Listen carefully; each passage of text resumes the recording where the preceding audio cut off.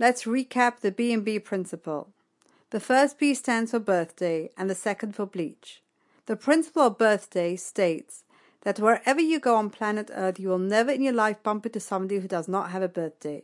What birthdays do is inform people that before this day they did not exist. Having not existed, you couldn't have possibly created yourself.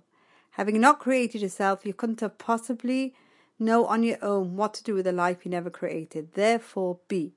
The second B stands for bleach and is representative of the principle that whatever existed before you arrived on planet Earth will not change its reality just to accommodate your needs, dreams, fantasies, wishes, thoughts, and hopes, like bleach. By the time you arrived on planet Earth, bleach was not a friendly drink. Therefore, even if you beg, plead, cajole, threaten, bribe, explain logically to the bleach that it's anyway wet in a bottle and you're on the point of dehydration, it will not become a friendly drink for you, for the simple reason that it is not motivated to accommodate your needs, dreams, fantasies, wishes, and hopes, since it does not need you, as evidenced by the fact that by the time you arrived on planet Earth it was here before you. It is therefore independent of you. It therefore will not accommodate you. If you want to remain safe from bleach, you are dependent on the people who were here before your birthday, who are in the know, who will share with you the rules of bleach so that you can accommodate those laws. So that all of life is a massive attempt to discover the rules of life from those in the know who were here before us, so that we can accommodate those rules so that we remain safe and happy. Okay, for today's class, I've given it a topic and it's called, Why Are We So Desperate for Problems? Or another topic, it could be, What Fisher-Price Knows? And they both express the same concept. So today's class makes the argument that the principle of purposefulness is axiomatic to Hashem's oneness. And how do we see that? What we say is that, number one, purpose is needed for confidence. The root of all confidence for a person is that he's living productively. In order to live productively, you must have a purpose. Otherwise, upon what is your productivity based? So, some proofs that we crave purposefulness are the following. Number one, we feel absolutely bored on a day that we have spent purposelessly, and it's a negative, horrible feeling. We'll do anything to get out of it. We'll even simulate a non-existent cause and purpose that we can somehow feel productive. So it means that it's innate and it's intrinsic to us to crave purpose. Number two, we feel frustrated if we don't have a clear purpose to generally, globally, to our life and also to our day. Without structure, without a plan for the day. Some people in the summer vacation, they go crazy without a structure to the day because they just feel purposeless. Thirdly, because we see that people are so desperate for a feeling of purposefulness that they even spend money to create a simulated problem just for the thrill and the joy that they're dependent on to have actually resolved something in the form of word searches, puzzles, board games, online games, anything that really challenges your brain, Rubik's Cube, game teasers. A person goes, it's a multi-million-dollar business. Here a person willingly goes, no newspaper of repute will dare to publish without a crossword in it every single day. Here, a person is willingly taking hard-earned money out of his pocket, parting with it, and going along to the seller and saying, please, can I pay for a problem? Please, can you give me a problem? And he says, yeah, in the third aisle, we have plenty of problems for you. Words such as crosswords, and the person is happy because he's so desperate for a feeling that I actually resolved something in life. And the same thing of reading a good plot, a novel, a thriller, or for the people who go to movies, what they vicariously lived through is the feeling and the tension that I was in a naughty situation and I actually was productive enough to produce a solution. Or I lived through somebody's solution, or I lived through the tension of how will this problem be resolved? And then the unfolding of the resolution just somehow psychologically satisfies us. Otherwise, these things people wouldn't bother to write them. People wouldn't bother to produce them. People wouldn't bother to sell them. And it just wouldn't be a market. There's a huge, endless market for it in hundreds of different variations of the same theme. It's obvious that it's innate to the human psyche that we actually crave problems because we crave the productive feeling of resolving them. And in a paradoxical way that we freak out from problems, we pray we shouldn't have problems. On the other hand, we crave them. So it's obviously something deep inside us, and the claim of all these lectures are that our birthday lets us know that since we never existed, we also couldn't have pre-programmed ourselves with any innate feelings, needs, desires. So having not existed, we could not have given ourselves a desperate need for problems, and nor the satisfaction of the thrill of the resolution of our problems. So if Hashem implanted this in us, and He certainly had no problem before He created us, what is the purpose of Him giving us a desperate need to be productive? We see it so intrinsic and innate because we see it any toy maker.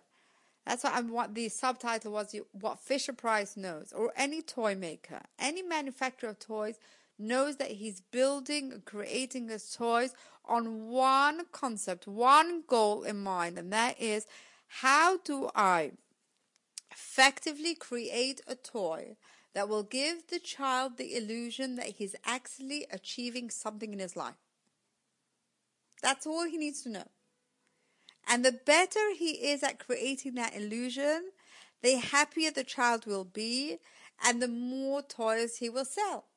Because human beings are so desperate for the feeling that they're being productive. So today's class is asking the question, why? What is the source of this? The Shlomo Melech tells us in Keheles, Perek Zayin, Pasuk Vav, he tells us, V'gam hanefesh lo yisimolai, and the soul will never be satisfied. We have a deep, desperate yearning for the need of fulfillment. Probably you're coming out tonight to hear this lecture is probably responding to that need also. It's also nurturing and filling that certain need. Oh, it's Thursday night, it's before Shabbos, but I want to have the feeling that I did something productive with my day. Maybe the Shia will give me wisdom. You certainly did me a favor, but apart from that, it's... So that's what today's class is exploring, the bleach of the birthday. We're meaning the reason for the technical cause of what creates this reality that we crave to resolve problems. We crave the feeling of productivity.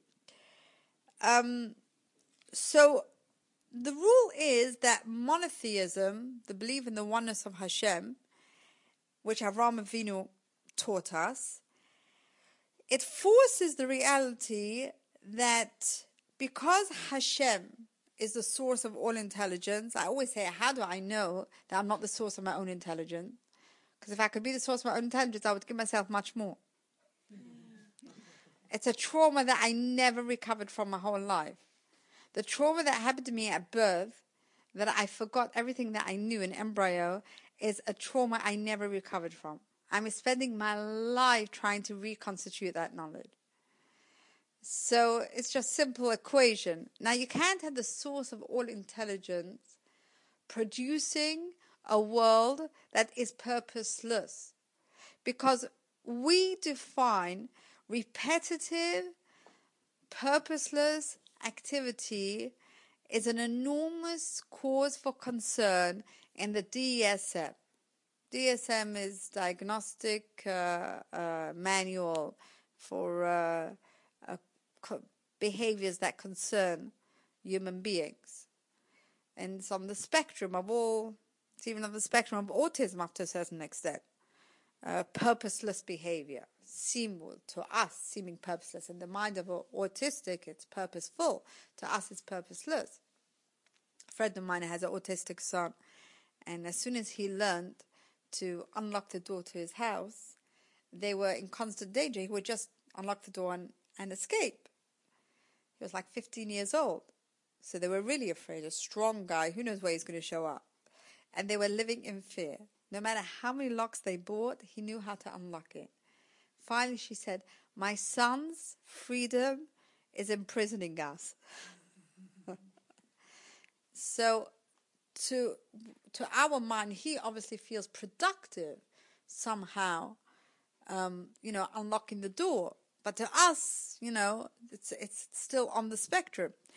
Now, the Ribono Shel Olam is the source of all intelligence. So it's totally axiomatic that whatever he creates, most importantly us, with an innate, insatiable drive and need to be productive, is going to force us into the question as how are we going to define productivity, being and accepting the fact and acknowledging that the inescapable reality that confronts us daily, that we are desperate to be productive, which leaves us with a question, what am I going to do with my urge for productivity? The reason I need the divine revelation, Torah min hashamayim, communication from the creator of that productive feeling to tell me what to do by productivity is because many people feel very productive producing evil. I remember reading a report of a Nazi, a book. He came home one day and his wife asked him, how was work today? He said, slow. He said, why? He said, I only killed 1,500 Jews. He felt very unproductive. She asked him why. He said, the transport from Nitro didn't arrive. Hopefully tomorrow will be a better day.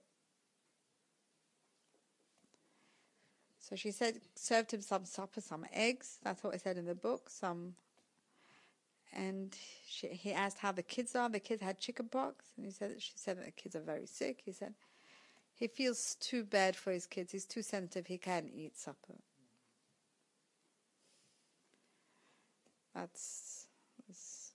So then we need a divine communication from the source of that need for our productivity to tell us what's his definition of productivity. Because these guys who shot yesterday, the Yidden, they feel very productive. So that's where we're holding. Now,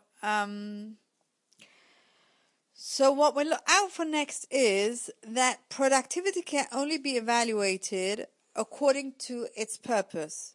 For example, let's say you need a good plumber. And you call up, you see in the book a plumber, and you call him up, and you tell him your problem, you ask him, and he says, yeah, it's no problem. You ask him, so will you come and fix it? He says, no. You ask him why? He says, I don't make house calls. Bashita, I don't make house calls. It's not what I do. Would you hire the plumber? No. What you take out your leaking pipe and he'll fix it and bring it and then you put it back? Making house calls is intrinsic to his job. A plumber that doesn't make house calls cannot be hired.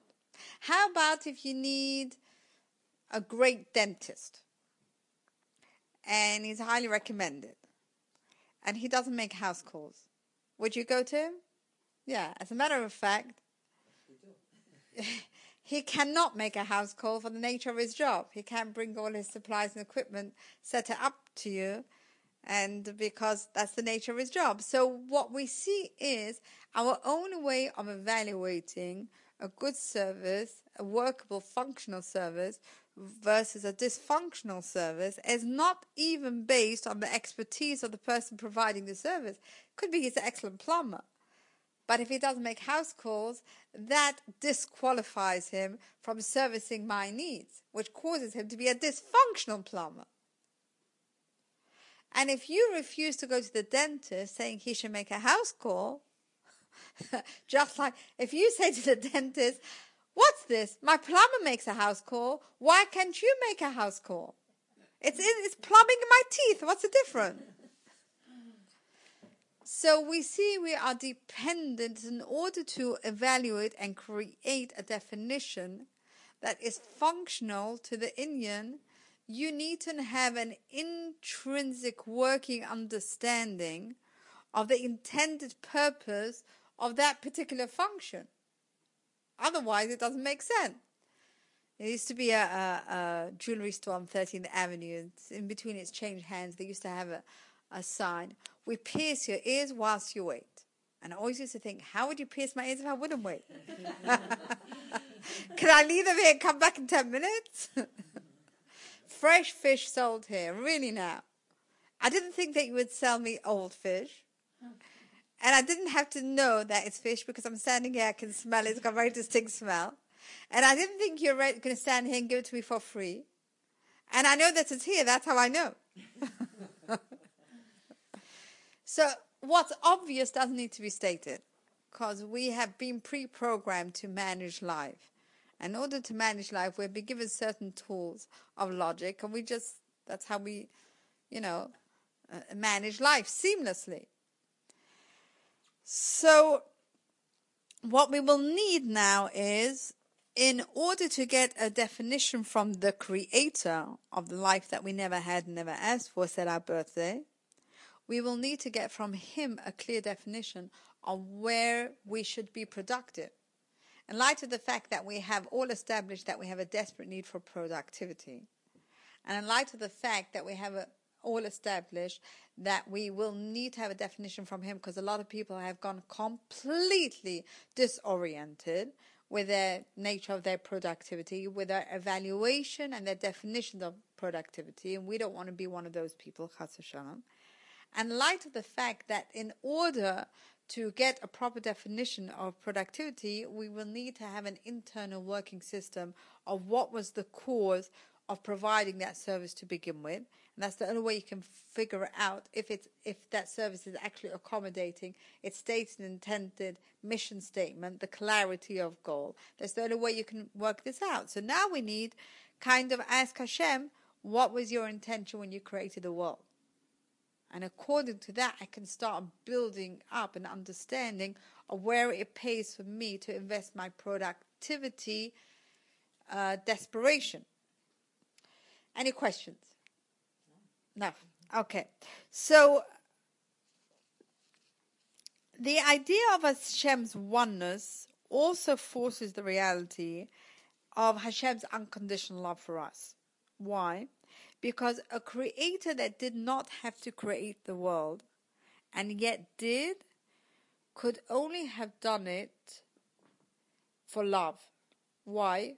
First of all, we experience this in our own human experience, that the nature of love is that it seeks to expand itself to include another person, in stark, obvious, clear contrast to the nature of hatred. Love seeks to give, and hatred seeks to take. That's what terrorism is, hatred. It wants to take people's life, it wants to take away people's pleasure, it wants to take away people's security. Love wants to give. Well, it was big Kiddush Hashem yesterday that in 2 hours, I saw in Yeshiva World News, in 2 hours, they raised $25,000 for the policeman that was killed. And that was the knee-jerk reaction only from 4 businessmen. Within 2 hours, and then planned to raise more, and they went straight away to give it to him. And it's just a tremendous, tremendous testimony for the intrinsic, innate nature of Klal Yisrael's knee-jerk reflex reaction to such a terrible sorrow. Instead of being self-pitying and becoming dysfunctional from self-pitying, the first thing we do is we say, what can we give? Who can we help? How can we add life to someone who we owe a debt of loyalty, that because he really saved really many children, Kinderlach Nebo. Yeah, and the first thing we do is show our Koros HaTov. Can't blame Hashem for falling in love with us every minute. We are entirely through and through lovable as a nation. I really understand him. If I was him, I would also fall in love with us every minute. Which nation responds like this? Let's first give this guy wife $25,000. I mean, it's got every good midah in it.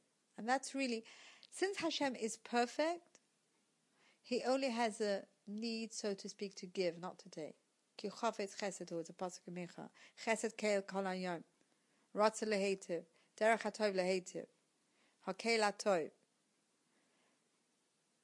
Mechalkel chayim bechesed. Mechayim mesim rachmim rabim.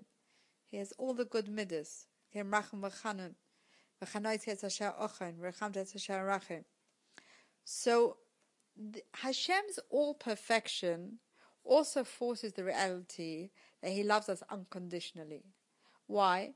Because He never, since He was there before us, said our birthday, He certainly wasn't lacking anything to sustain Himself, said our birthday. He wasn't lacking anything, and he still created us. So it's only had to come from a need to expand Himself, to include others and with us, and it comes from a source of love.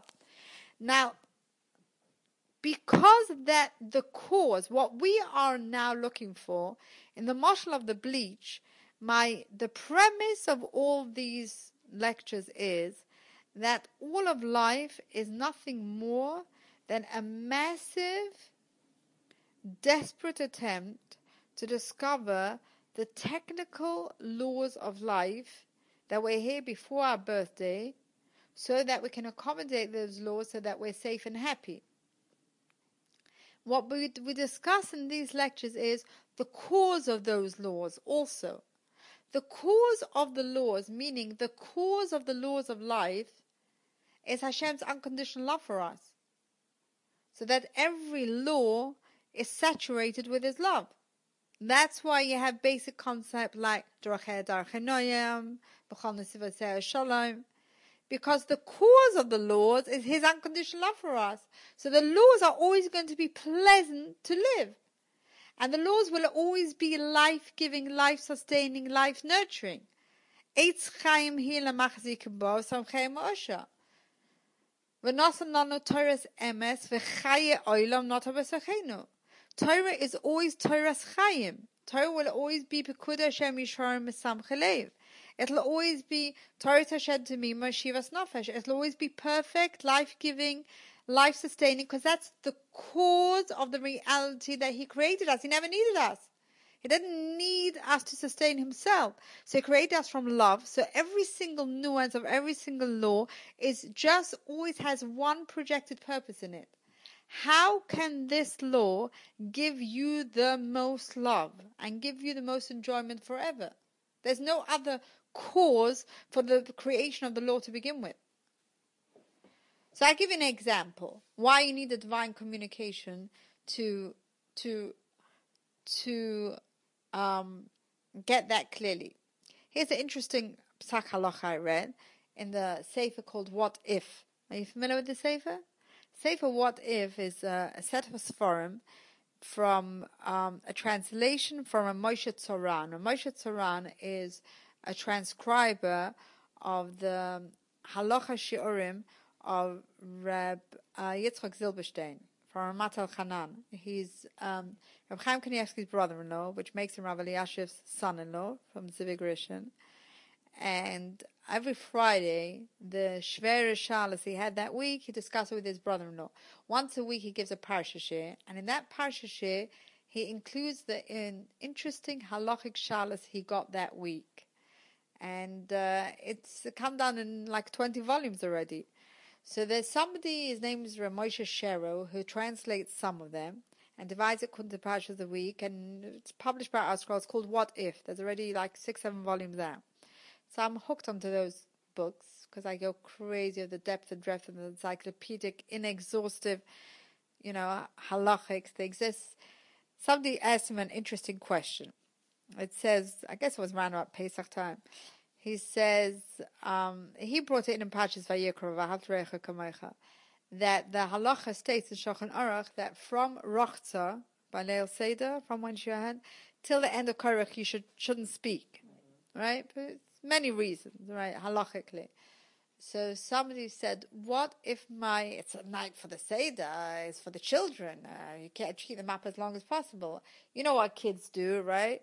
What if the kids cry, a kid falls down and cries, and I don't want to speak? So they said, that's not called speaking. Picking up and comforting a child is a mitzvah aseh d'oraisa of a hatrecha kamoicha that takes total precedence over anything else.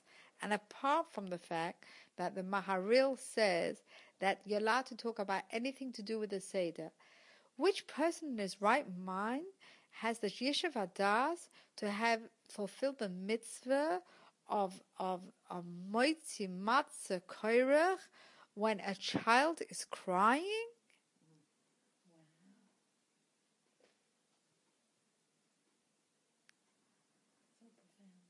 Very, very. Yeah.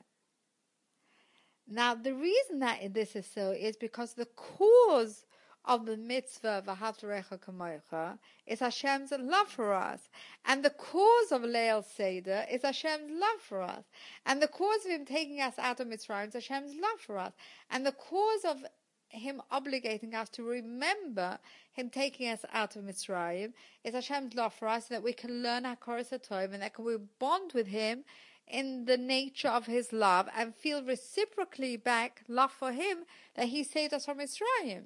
Everything is from love. That's the cause. The cause of the creation of reality is love. So if it's anything is going to be unloving or unkind or unnurturing, it's not Torah.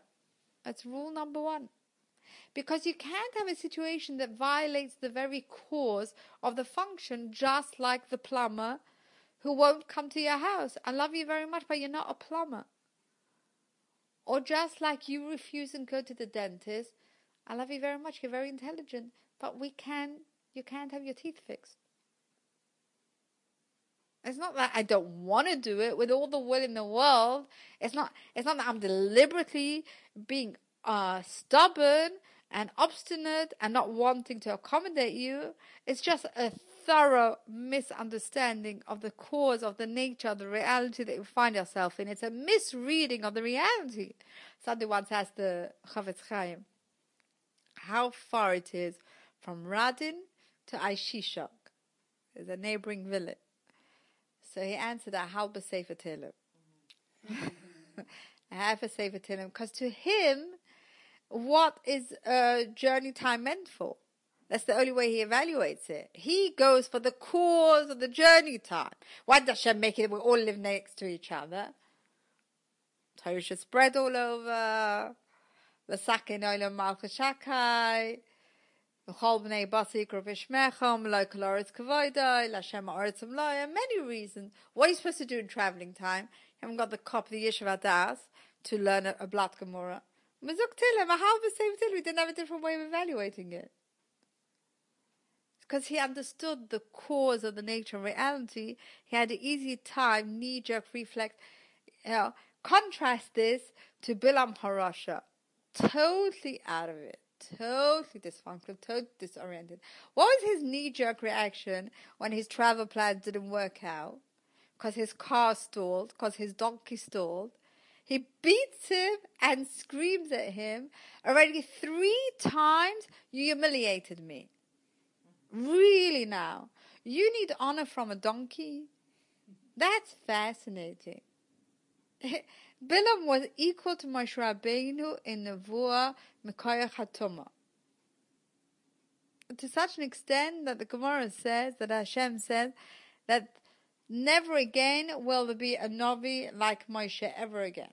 Loichen Avdi Moshe b'chol beis ne'emanu pe'al daber bo k'daber ish al achiv, and never again will there be a Moshe. The Gemara says, not in Klal Yisrael, but in the Ummah Ha'olam, there will be a prophet equal Bilam, equal to Moshe Rabbeinu in prophecy, and yet he needs honor from a donkey. That's fascinating. His only talent on the donkey was that you failed to honor me. fascinating. How dysfunctional, disoriented, and far from reality a person can get when he so doesn't understand the cause and the nature of reality. So, I once had an interesting story. I think it brings up this point very well. I went to speak out of town in Baltimore. I know the nature of the conference just shows that this really was many years ago, like a good 13, 14 years ago. And the nature of the conference, the conference was academic conference, was how the Yud Gimel Ikrim, the 13 fundamentals of the Rambam, how they are a manifestation of monotheism, Hashem's oneness. It was quite a complicated lecture. It was a group of professionals. And since I knew I'm going to have a good 2.5 hours on the train, I was giving 3-4 lectures in the same place. It's a one-day seminar, different topics. And I had a pack of notes with me also for the different lectures and things to do on the way. And when I came, and so first there was a breakfast for everybody, and then people split up concurrent sessions according to their own interest. I came to a little room in the hotel, and I don't know, like 40, 50 people there, and I'm about to start my lecture. I go to the stender, and I'm about to start, and the woman goes to me like this. She shows with her hand, I should wait for a minute. I go, I need to introduce you. Okay. I move away from the stender, and she introduces me. Okay, fine. And now she finishes, and I want to start my lecture. And for the life of me, I don't see the cover paper of my notes that have, like, always the cover paper always has my bullets where I start. And it was pin drop silence. All eyes were looking at me. And I thought that was ridiculous. I was here a minute ago. I was about to start. Start going through all my papers. Maybe I put it underneath. Maybe this, that. Wasn't sure how to start because I had don't see it, until I couldn't bear the silence anymore. And I said to myself, come on. 3 weeks, breakfast, lunch, supper. You've been eating this lecture. Hashem will be with you. Just open your mouth and go.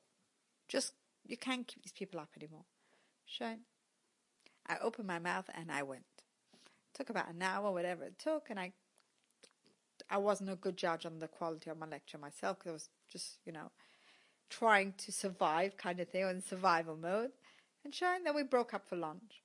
And after lunch, I said to myself, Shlamti, that was nervousness. That's what panic can do to a person. It can make things disappear. That's life, whatever. Accept it. Go to a corner, speak nicely to your notes, take out every paper. Maybe if you speak nicely to them, they'll show up. Who knows? Love can do anything. Who knows? I went to a corner. I spoke so nicely to each paper, and I evaluated that this one was nowhere to be found. I kind of gave up because I had to repeat the same lecture after lunch. I kind of gave up, and I thought, you know what? I'll add it to the long list of mysteries, ever-growing mysteries in my life. I'll relegate it to, I know when Mashiach will come, he'll have to uncover all the lost pacifiers and botis and socks and pens, of course, that don't work when somebody choshev calls, and all the lost cell phones and lost eyeglasses. We've got a growing list of mysteries. I mean, every house has them. So he'll return my notes to me also. I found Sunday here. Rebbitzin Weiss. I turned around the answer. She said, do you recognize me? I said, no. She said, I'm the lady who introduced you before you spoke. Your lecture was so good. And you know something? I admired you so much because I was so nervous. I never in my life spoken in public, but I had to do this because of the person who sponsored your lecture. I was so nervous that when I walked away, I took with this paper, your cover paper, and that was what also my speech was in it, and I took it with me, and I sat at the back, and I saw you looking for your notes, and I said, oh my, I've got my notes, but I didn't want to give it back to you because I didn't want to disturb you.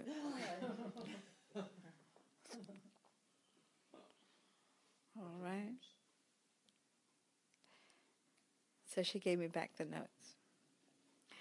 And on my way home, I analyzed the following. I'll say it with this introduction. The fact that Am Yisrael, the Jewish nation, is unconditionally loved. The word unconditional means that the condition by which Hashem decided to love us has already been met, sealed, tamper-proof forever. How do we know? Hashem told us the pasuk, Rak ba'avesech pasuk dvarim, Rak ba'avesech chashak Hashem lava oisam. Hashem, only in your forefathers did Hashem choose to love them. Vayivcha bezar macharehem, and Hashem chose in His children, that's us, forever and ever and ever. We have hundreds and hundreds, if not thousands, of psukim, verses all over to prove that Hashem deliberately chose us to love us forever.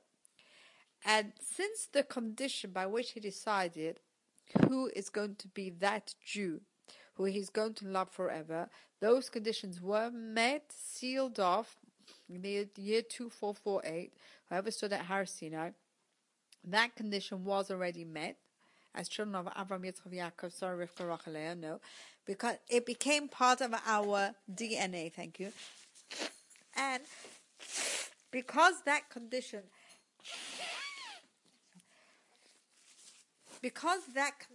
was already met, nothing in the world will ever change. It became part of our DNA. The Arizal says the word, we know Kol Yisrael Yesh Lahem Chelik Le'olam Haba.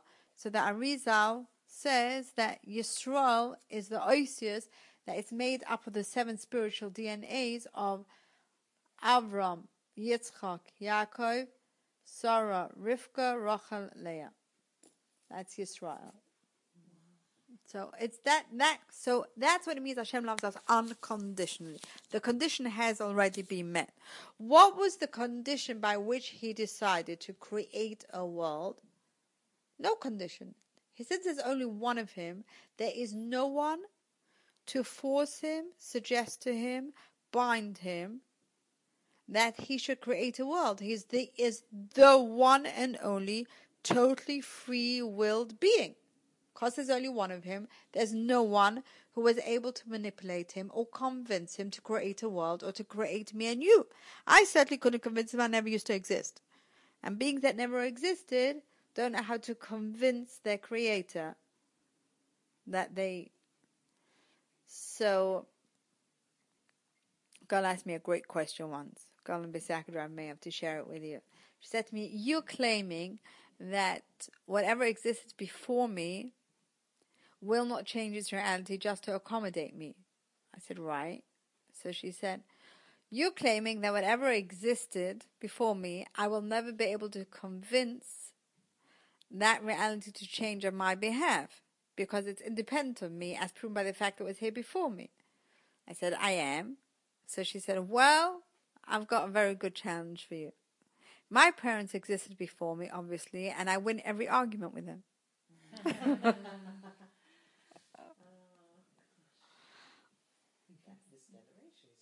That's exactly what I'm saying. So I said to her, actually, when you are arguing with your parents, the principle is still consistent. The difference between a principle and idea is that a principle must always be consistent. It's a principle. It's an axiom.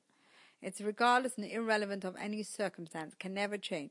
When you are arguing with your parents, you are arguing with the motive inside them that preceded their parenthood. And I can prove it to you. Because you're sitting in front of me in 12th grade right now, you haven't even seen your kids yet. And I know that you're desperate to please your kids. You haven't even seen them yet. And their motivation to desperately please their kids, the nurturing prolactin spirit within the maternal instinct, precedes parenthood and is the number one cause and motivator for parenthood. So you're not arguing with your parents, you're arguing with that instinct inside them that your kid's going to do to you. So what we hear is the same kind of concept, just flew through my head now. I haven't thought about it, but flew through my head now, that we have to analyze the reason for the cause.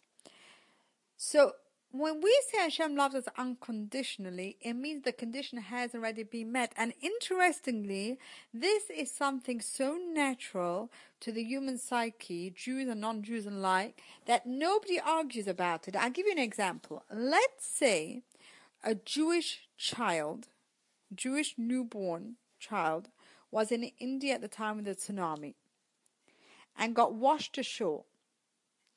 And the next door neighbor, who is Indian and Hindu, picked up this Jewish child and decided to adopt him and raise him as Hindu. And they never told the child his origin. Is the child Jewish or Hindu? Jewish. If you'll ask any non-Jew or any Indian or the Indian government, is the child Jewish or Hindu? I'll tell you Jewish. I'll tell you Jewish. Right. Let's say this same Hindu couple picked up another child that was washed ashore, a 2-year-old, from the other side of neighbor, and the neighbor was Christian. And they raised the child as Hindu and never told the child who his parents are. Is the child Hindu or Christian? Hindu. You ask any non-Jew or anybody from the legal department. So you're going to have to ask the $1 million question. What's the difference? And the entire world has recognized that the Jewishness of a Jew is intrinsic and totally not subject to change because it is unconditional and part of the DNA, and it is the only religion that the entire world will testify that it is part of the DNA, because the entire world, as warped as they are about their concept of their understanding of our bond with Hashem, they are inadvertently testifying, admitting that our bond is intrinsic, like a father to a son and a mother to a daughter, and it is already after the fact, and it can never be changed. And the same thing goes for yes, go for it. The Rebbeinu Shalom had a reason to create the entire world, the rest of the world, the ones that are Goyim. And if every reason of creation was just to be able to give this love, maybe we got more of this love, but they should really be having the same thought process. Yeah. They should know that their creator loves them infinitely. The God, V'rachmav al kol ma'asav, Toiv Hashem lakoil, V'rachmav al kol ma'asav. Hashem is good to all, and He has infinite mercy on every single ant and every single worm and every single leaf. And Hashem, thank you, and Hashem is totally full of Rahmanus on every one of His creatures. The reason that He treats us differently is because He offered us the opportunity, if we would like to know more about what we would need to do to be in a deeper bond with Him. And we said, yes, we would. And the rest of the nation said, thanks, but no thanks. But at one point in history, humanity's history, until humanity reached a crossroad, the year 2448, that's a long time, any human being is, as a created product of Hashem, had the opportunity to make that decision to say yes.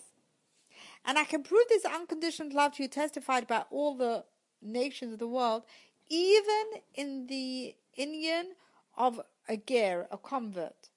If somebody converts to Judaism, right, al pi halacha, and it's an orthodox conversion, everything's kados Moshe Yisrael, kados HaKedim, right? And a year later changes his mind and decides to revert back to his former religion, which was Muslim. Is he Jewish or Muslim? Jewish. What does he call himself? It's the Arabs call. we deal with. Has a father that's, they don't care what the mother is, they're Arab. But in reality, but we know but, because this is how we believe. But it's not my belief. Well, that was in reality. In reality, is he Jewish or Muslim? He is Jewish. If a Muslim converts to Christianity, and he is Christian, and a year later changes his mind and wants to revert back to Muslim, what is he? A Muslim. And this is the whole. Excuse The me. world. The entire world. I don't know. Yeah. Sure. Entire world. That the Muslim feels that they're Muslim. Right. Well, we know the truth, but they don't feel that. I don't know if they feel that way. Yeah. The entire world. The entire world. What? Look. Hitler, Mein Kampf. Mein Kampf, he wrote. Once a Jew, always a Jew, and he would not even subscribe. Hitler considered himself a Christian and would not subscribe to the Christian definition of paternal ancestry.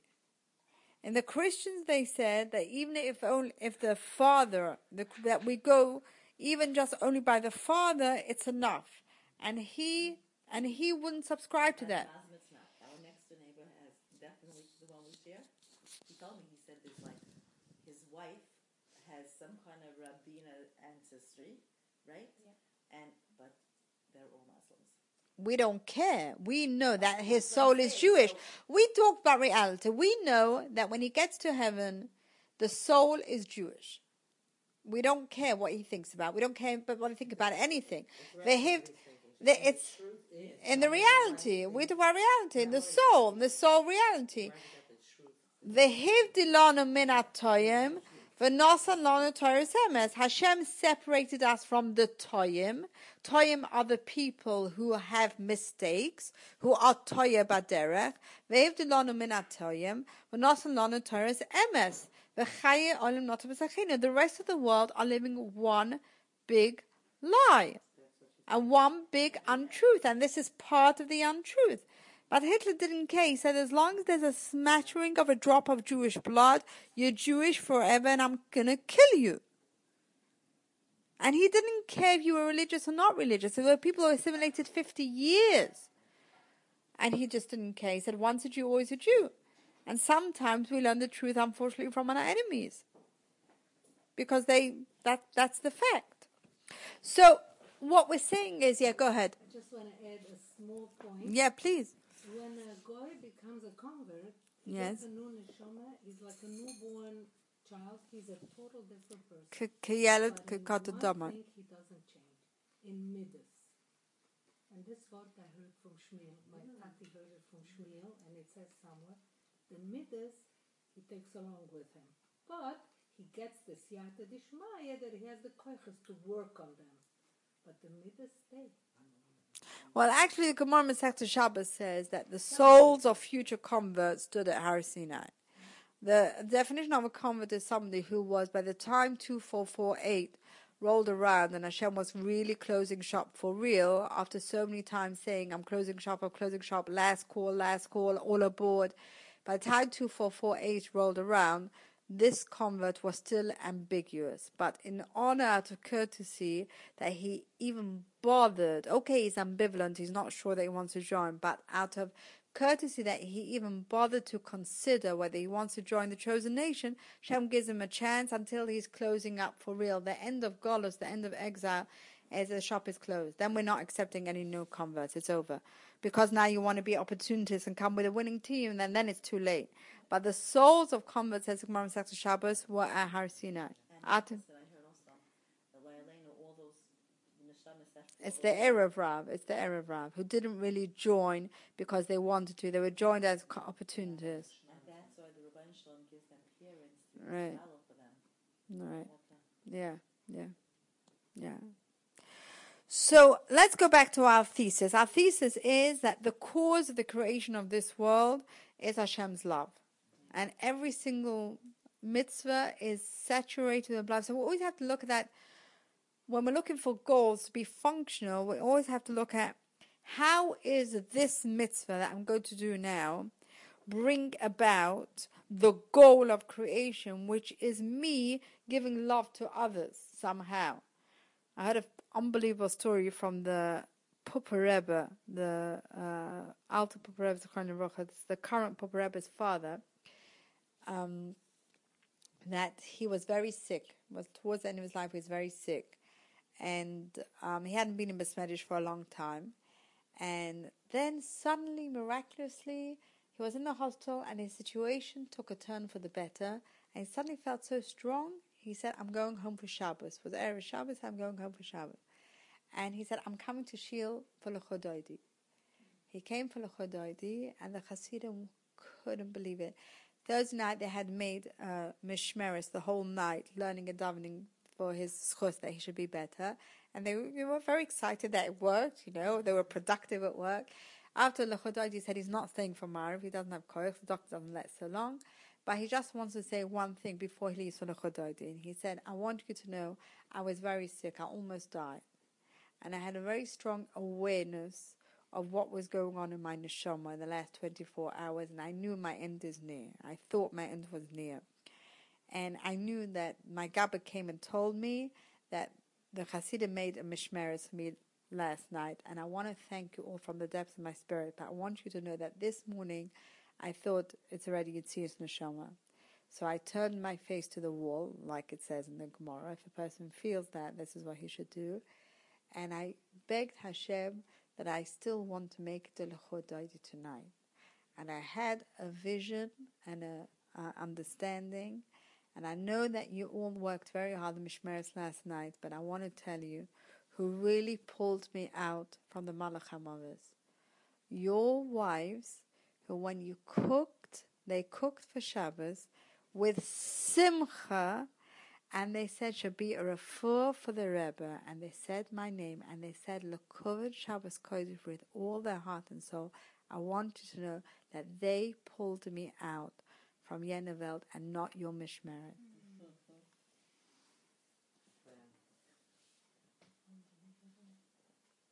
Yes, I want you to go home and tell your wives, what's the mind in Himmel to cook L'koved Shabbos Kodesh with simcha. They said, and the women who did it with a real simcha, they had a bigger koyach. It's like the story with the Vilna Gaon's wife.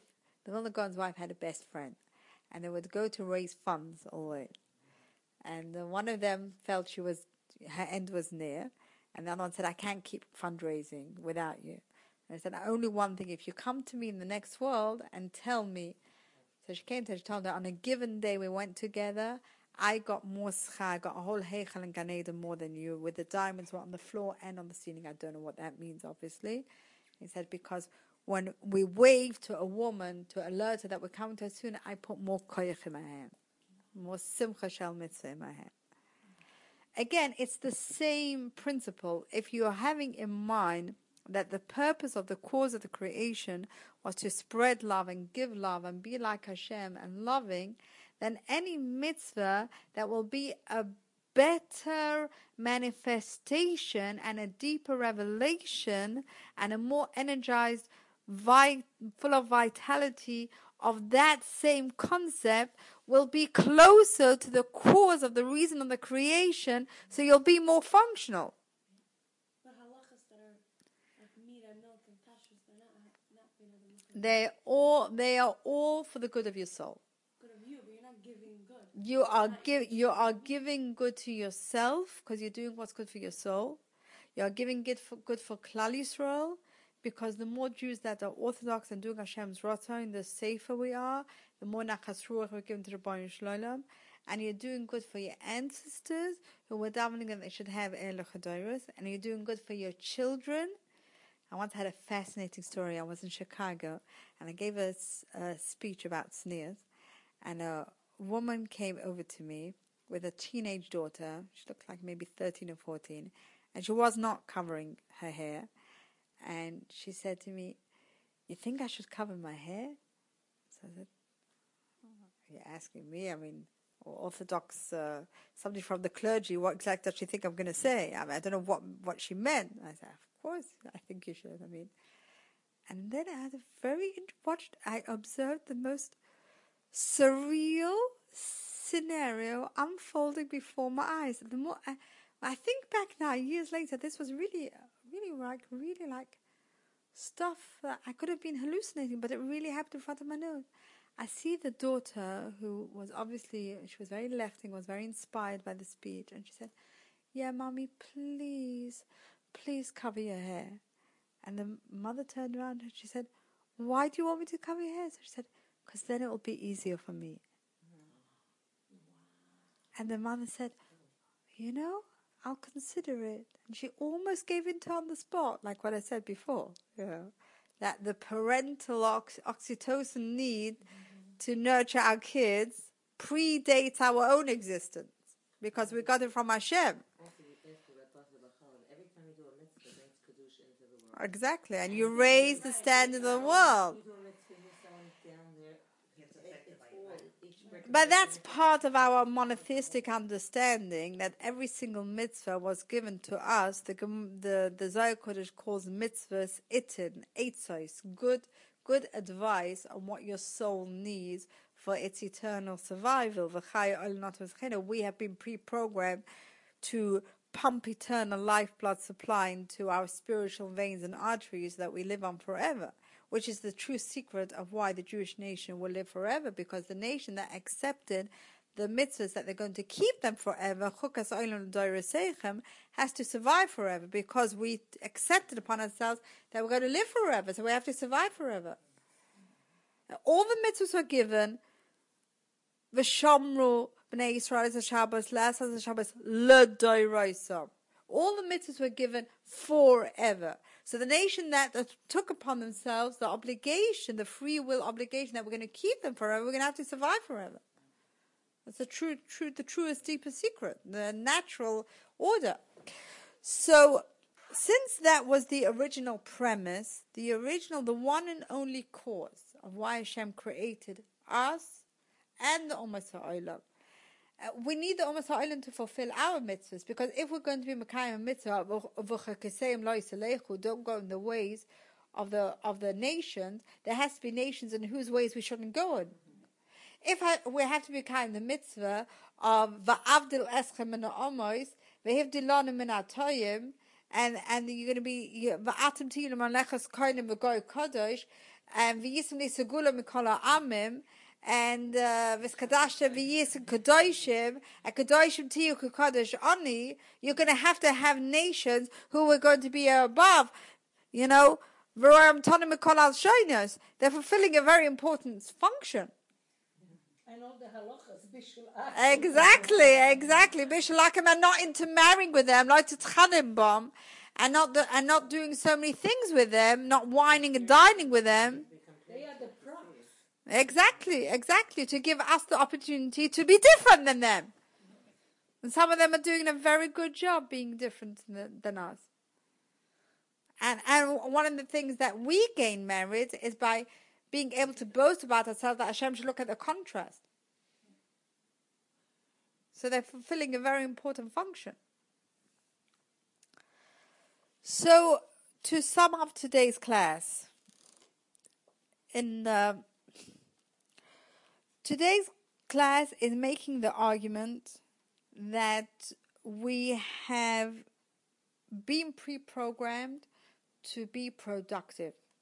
And we couldn't have given this need for productivity to ourselves, because our birthday informed us that beings that never existed don't know how to create in themselves productivity. So the question is, why did Hashem implant in us such a deep need to be productive? And the answer is because He is perfect. And part of His being perfect is that He's purposeful. And a being that didn't need to create us for His own survival and for His own self-sustaining, and yet chose out of His own free will to create us, will always love us unconditionally. Because the condition by which He chose to love us has been met. And that is been sealed off forever. And since that was the cause of His creating us, then the only way that we can be fully productive is by fulfilling the cause of the laws of life, which were to give us endless love, happiness, fulfillment, productivity, which will give us the best life, which will give Him the most nachas ruach, that the cause of His creating us is actually being fulfilled because we are doing His mitzvahs. And like this, everybody's a happy camper. He's happy and we're happy. So again, How will we know if we are fulfilling the mission statement of our productivity and not being dysfunctional like the plumber who refuses to come to our house? If it is a divine law directly from the Creator, it's a mitzvah. And if it's something that has a personal preference, a personal choice after it's a mitzvah already, if it's imbued with love and ava, we know we're on the right track. Like the women who cook Lekuvot Shabbos Kodesh with Simcha. We're imbuing our family with all the food that we serve. It's love food. We're doing it with love.